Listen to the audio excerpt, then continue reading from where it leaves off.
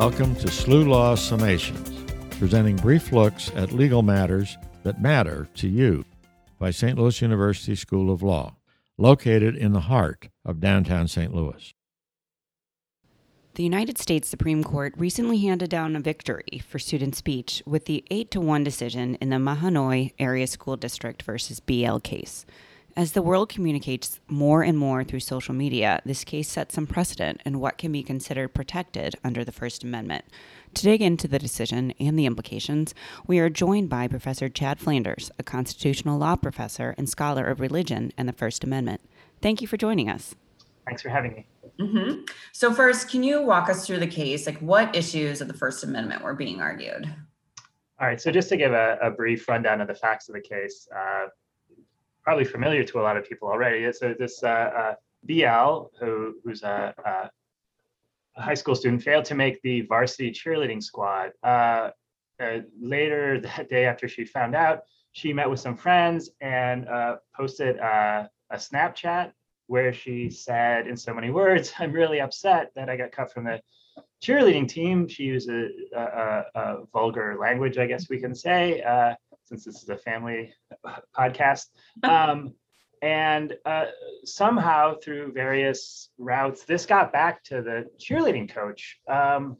And BL was disciplined. She made the JV team, but she was suspended for a year from being on the team. And the question is, did that violate her First Amendment's right to free speech? And why this case is so interesting and so sort of critical for developing doctrine on student speech is that the speech, everyone agrees, occurred off campus. She was at a convenience store talking with friends.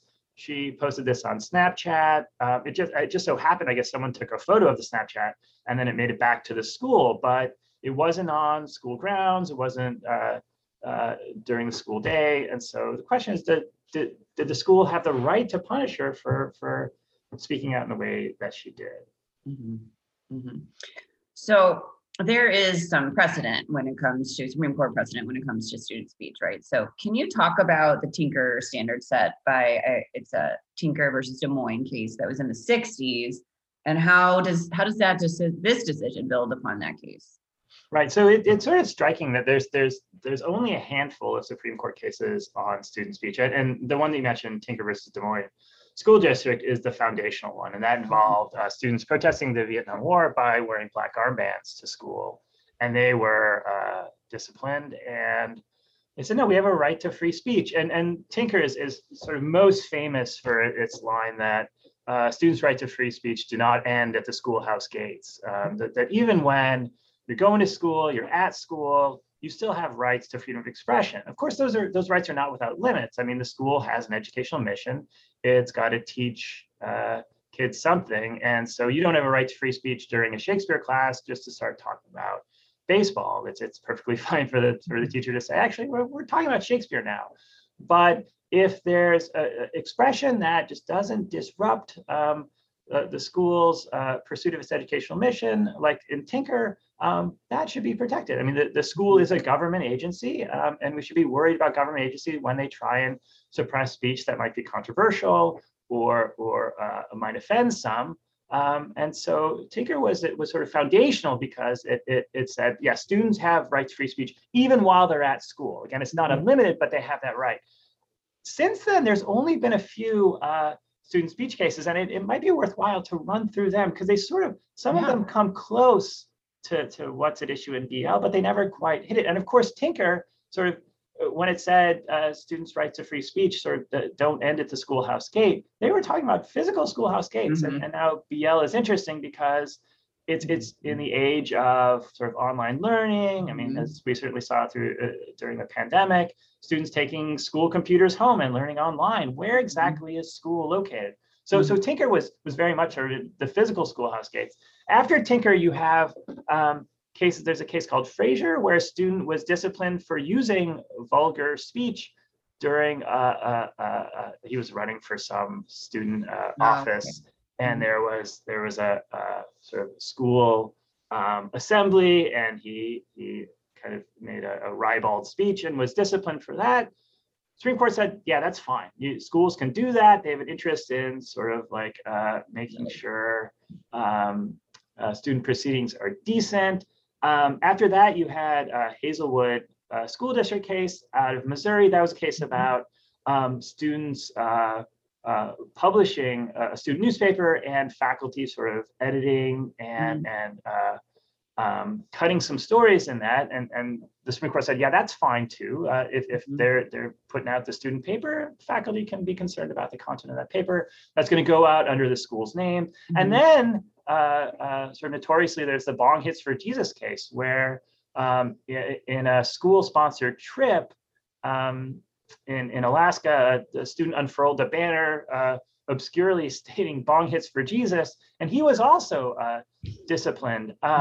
That's also sort of interesting, tantalizingly close to BL, because it was outside of the school building. So we don't have a Tinker case where it's sort of like inside school, what are the rights of students?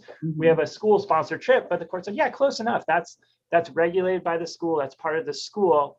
So then you have BL, which is kind of like Frazier because it's got sort of vulgar speech and kind of like Morse versus Fredericks, that's the Bong Hits for Jesus case, because it's not on a school grounds, but it's still like I mean, the case is so interesting because it's like, really, how far does the scope of concern of the school extend past the physical premises of the school, which was sort of the line drawn in Tinker, and outside of the school day.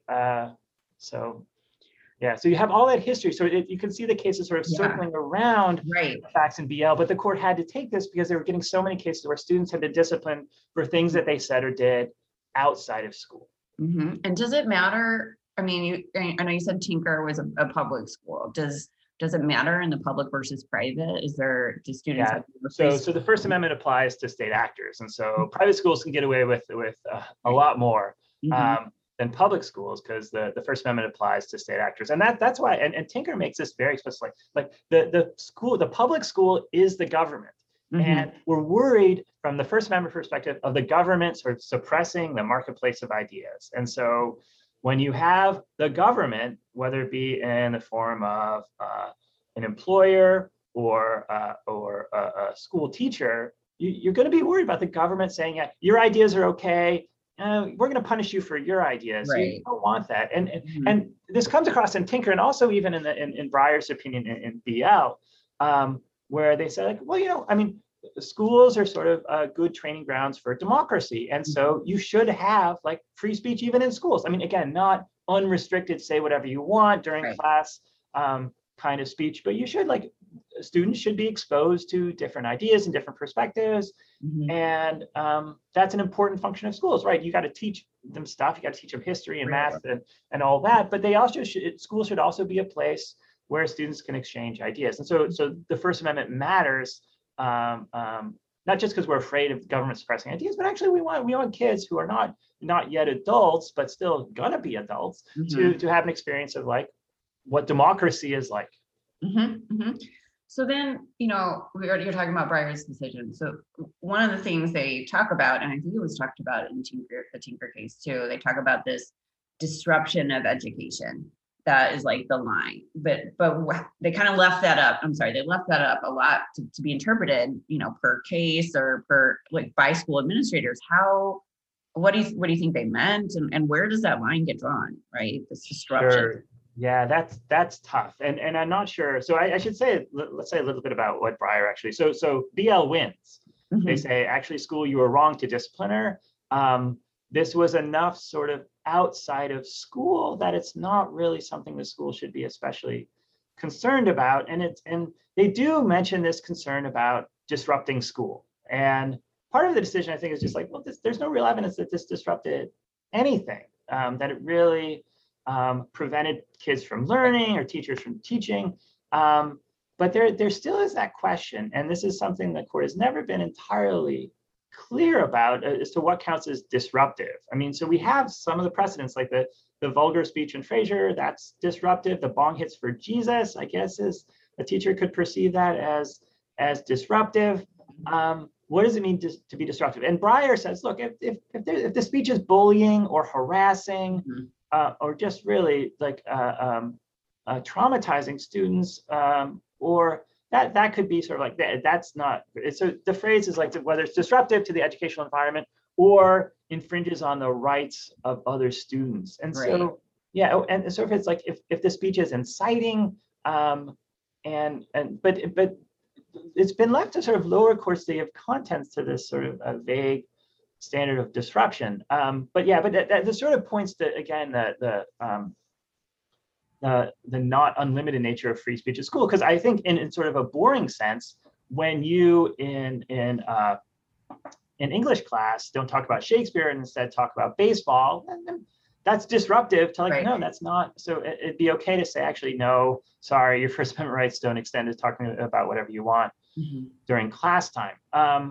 But so Breyer's decision doesn't give us, I mean, he says, I mean, and that's what's sort of interesting too about Breyer's decision. It's a very narrow decision in basically saying, and there's a real sense at oral argument where the justices were like, come on, really? Like, this is just, I mean, you guys kind of went overboard and kind of overreacted to this student speech. And Breyer says, yeah, well, like, I mean, there are certain situations where we do care about what students are saying about school matters, even outside of school grounds and after the school day is over. But he doesn't go really, I mean, it's and this is where you get sort of bullying, harassing, or students are cheating. Right. It's like, oh, that matters to the school, even though they may be cheating outside of the school grounds. But I think it's difficult because, you know, you have so much happening on social media that they couldn't make it too broad, because then you wouldn't hit exactly what you're talking about, that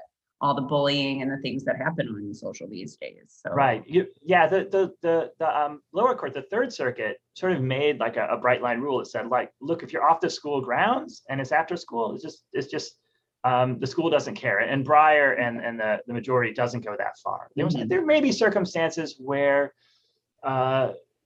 kids are using school computers or like harassing or bullying students that the school should rightly step in and may permissively discipline students. What exactly those cases would be concretely, that's going to have to wait for another day, because Breyer is really not spelling stuff out.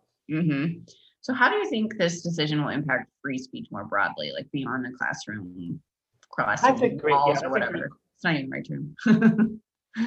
Yeah, that's a really great question, and something I've been thinking about myself, because there's a couple of things that make me think this is kind of a narrow decision, and it sort of follows in the line of narrow decisions on school speech. And I think this reflects a general tendency of the court, and maybe courts more generally, to, you know, it's hard to be a school administrator. You've got to like make a lot of judgment calls as to what's good for your learning environment, what's causing trouble, what's the best way to sort of balance the interests of students and also the students' right to free speech. So there's a lot. It's like, you know, a lot of this is sort of rightly left to the day-to-day discretion of administrators. What makes it hard to see this case as especially, I mean, it's a win for free speech, and it sends a message that, like, look, it's sort of cases like this, just let it go. Breyer's decision, again, is narrow. He says, yeah, in this case, for sure, we have a First Amendment violation. Here are some things you should look at and be careful about being overzealous in monitoring and regulating student speech outside of school. He gives some pointers, like, you know, and obviously if they're in school, the school's interest in regulating speech is greater. But there's no sort of like clear lines like the Third Circuit was trying to do when it said, like, if it's off campus, schools shouldn't have the right to discipline. Supreme Court's like, well, we can imagine times when the school would want to step in. The other thing that makes me think, I mean, so there's these line of cases. The school is sort of a special environment. It's a place where the certainly during the school day when kids are on campus, the school has really a really strong interest in regulating and monitoring student speech to get through the school day. And I mean, and students are not adults yet, so they don't have full First Amendment rights like adults would. I mean, where exactly they fall on the level of protection is an interesting question, but it's something short. Students have fewer First Amendment protections than adults do. So you have sort of like this controlled environment with students rather than adults. So it's this sort of specialized domain of First Amendment law where different rules apply and more restrictive rules are possible given the interests of the government and the fact that students are not yet adults. So there's a sense in which the decisions in this area kind of are contained. They don't have much application. Like, oh, since no one's going to say, oh, since the Supreme Court decided this decision on school speech, this matters to when a government employee speaks out on a matter of public concern. That's a different set of rules too, and it's different than an adult speaking in a park and the rules that might apply there. So, I mean, it's important in the sense that the Supreme Court has definitely said, we're looking at this area. We think either so it's too far to say, because Thomas in dissent says basically schools have an interest in regulating student speech about the school, even when it's off school grounds, and really no matter what the speech might be, they don't want to go in that direction, but they don't rule out that the school may have an interest in the speech off campus, but they don't want to go so far as to say, like the Third Circuit did, like, well, if it's off campus, then it's anything goes, basically.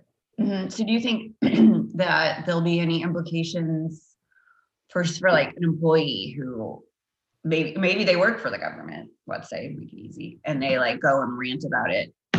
I mean, how does that, would that have any impact, or is that just like, nah? It's interesting because there's like a separate test for regulating government employee speech. I mean, there's a similar sort of disruption standard, like, right, like, because again, when you're in the workplace, you have a similar sort of, okay, right, you shouldn't give up your First Amendment rights just because you choose to work for the government, and government officials may want to say all sorts of things like that are relevant to political debate, to matters of public interest more broadly, but you might have a concern that something they might say would be disruptive and prevent sort of like harmony in the workplace, like good relationships with other employees and with the public. So there's a similar sort of disruption standard, but again, it's like the court treats them as sort of different domains, and so the decisions in one domain don't usually translate into decisions in another. They sort of operate in separate lanes, and so this BL is sort of in the school lane, and it's sort of helpful in sort of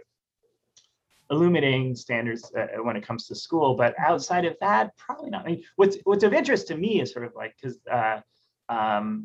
this was high school, and then sort of like, but the court has also sort of intimated like, well, but things may be still different in the university context, because that's sort of, and to sort of how to apply cases from like elementary school or high school to public universities, where you still have the government sort of being the actor. But then it's like, well, but students are much closer and in many cases are adults. So they have greater First Amendment rights. And so does the Tinker standard, I mean, it's still, to my mind, an open question, like whether the Tinker standard applies to a public university where you have students who are much older, who like, some may not even won't live on campus. Classes will be a lot less structured. Like you're not on school grounds the whole day. That's sort of interesting, and they've taken a few university speech cases, but a lot of the cases they've taken, I mean, sort of understandably, are when kids are at school the whole day, and then much more intensely interested in regulating their speech. It'd be interesting to see if any other cases come up, because I feel like there's constantly something happening on a university campus that somebody claims is like a free speech issue all the time. Yes. Yeah.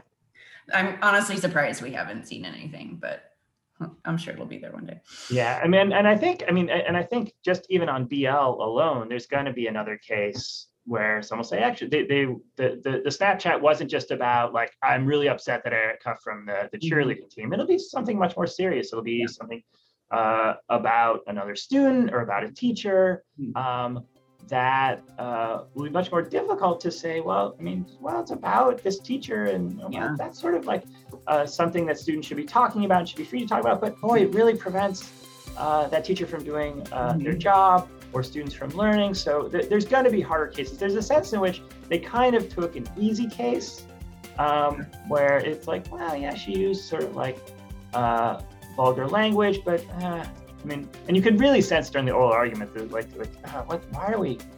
why the fuss over this? This seems like an overreaction on the school district. And So interesting. Well, it's definitely something to keep an eye on, and I know you will be. So thanks for taking that for us. And thanks for talking to us today, Chad. All right, thank you. Thank you for joining us for SLU Law Summations, produced by St. Louis University School of Law.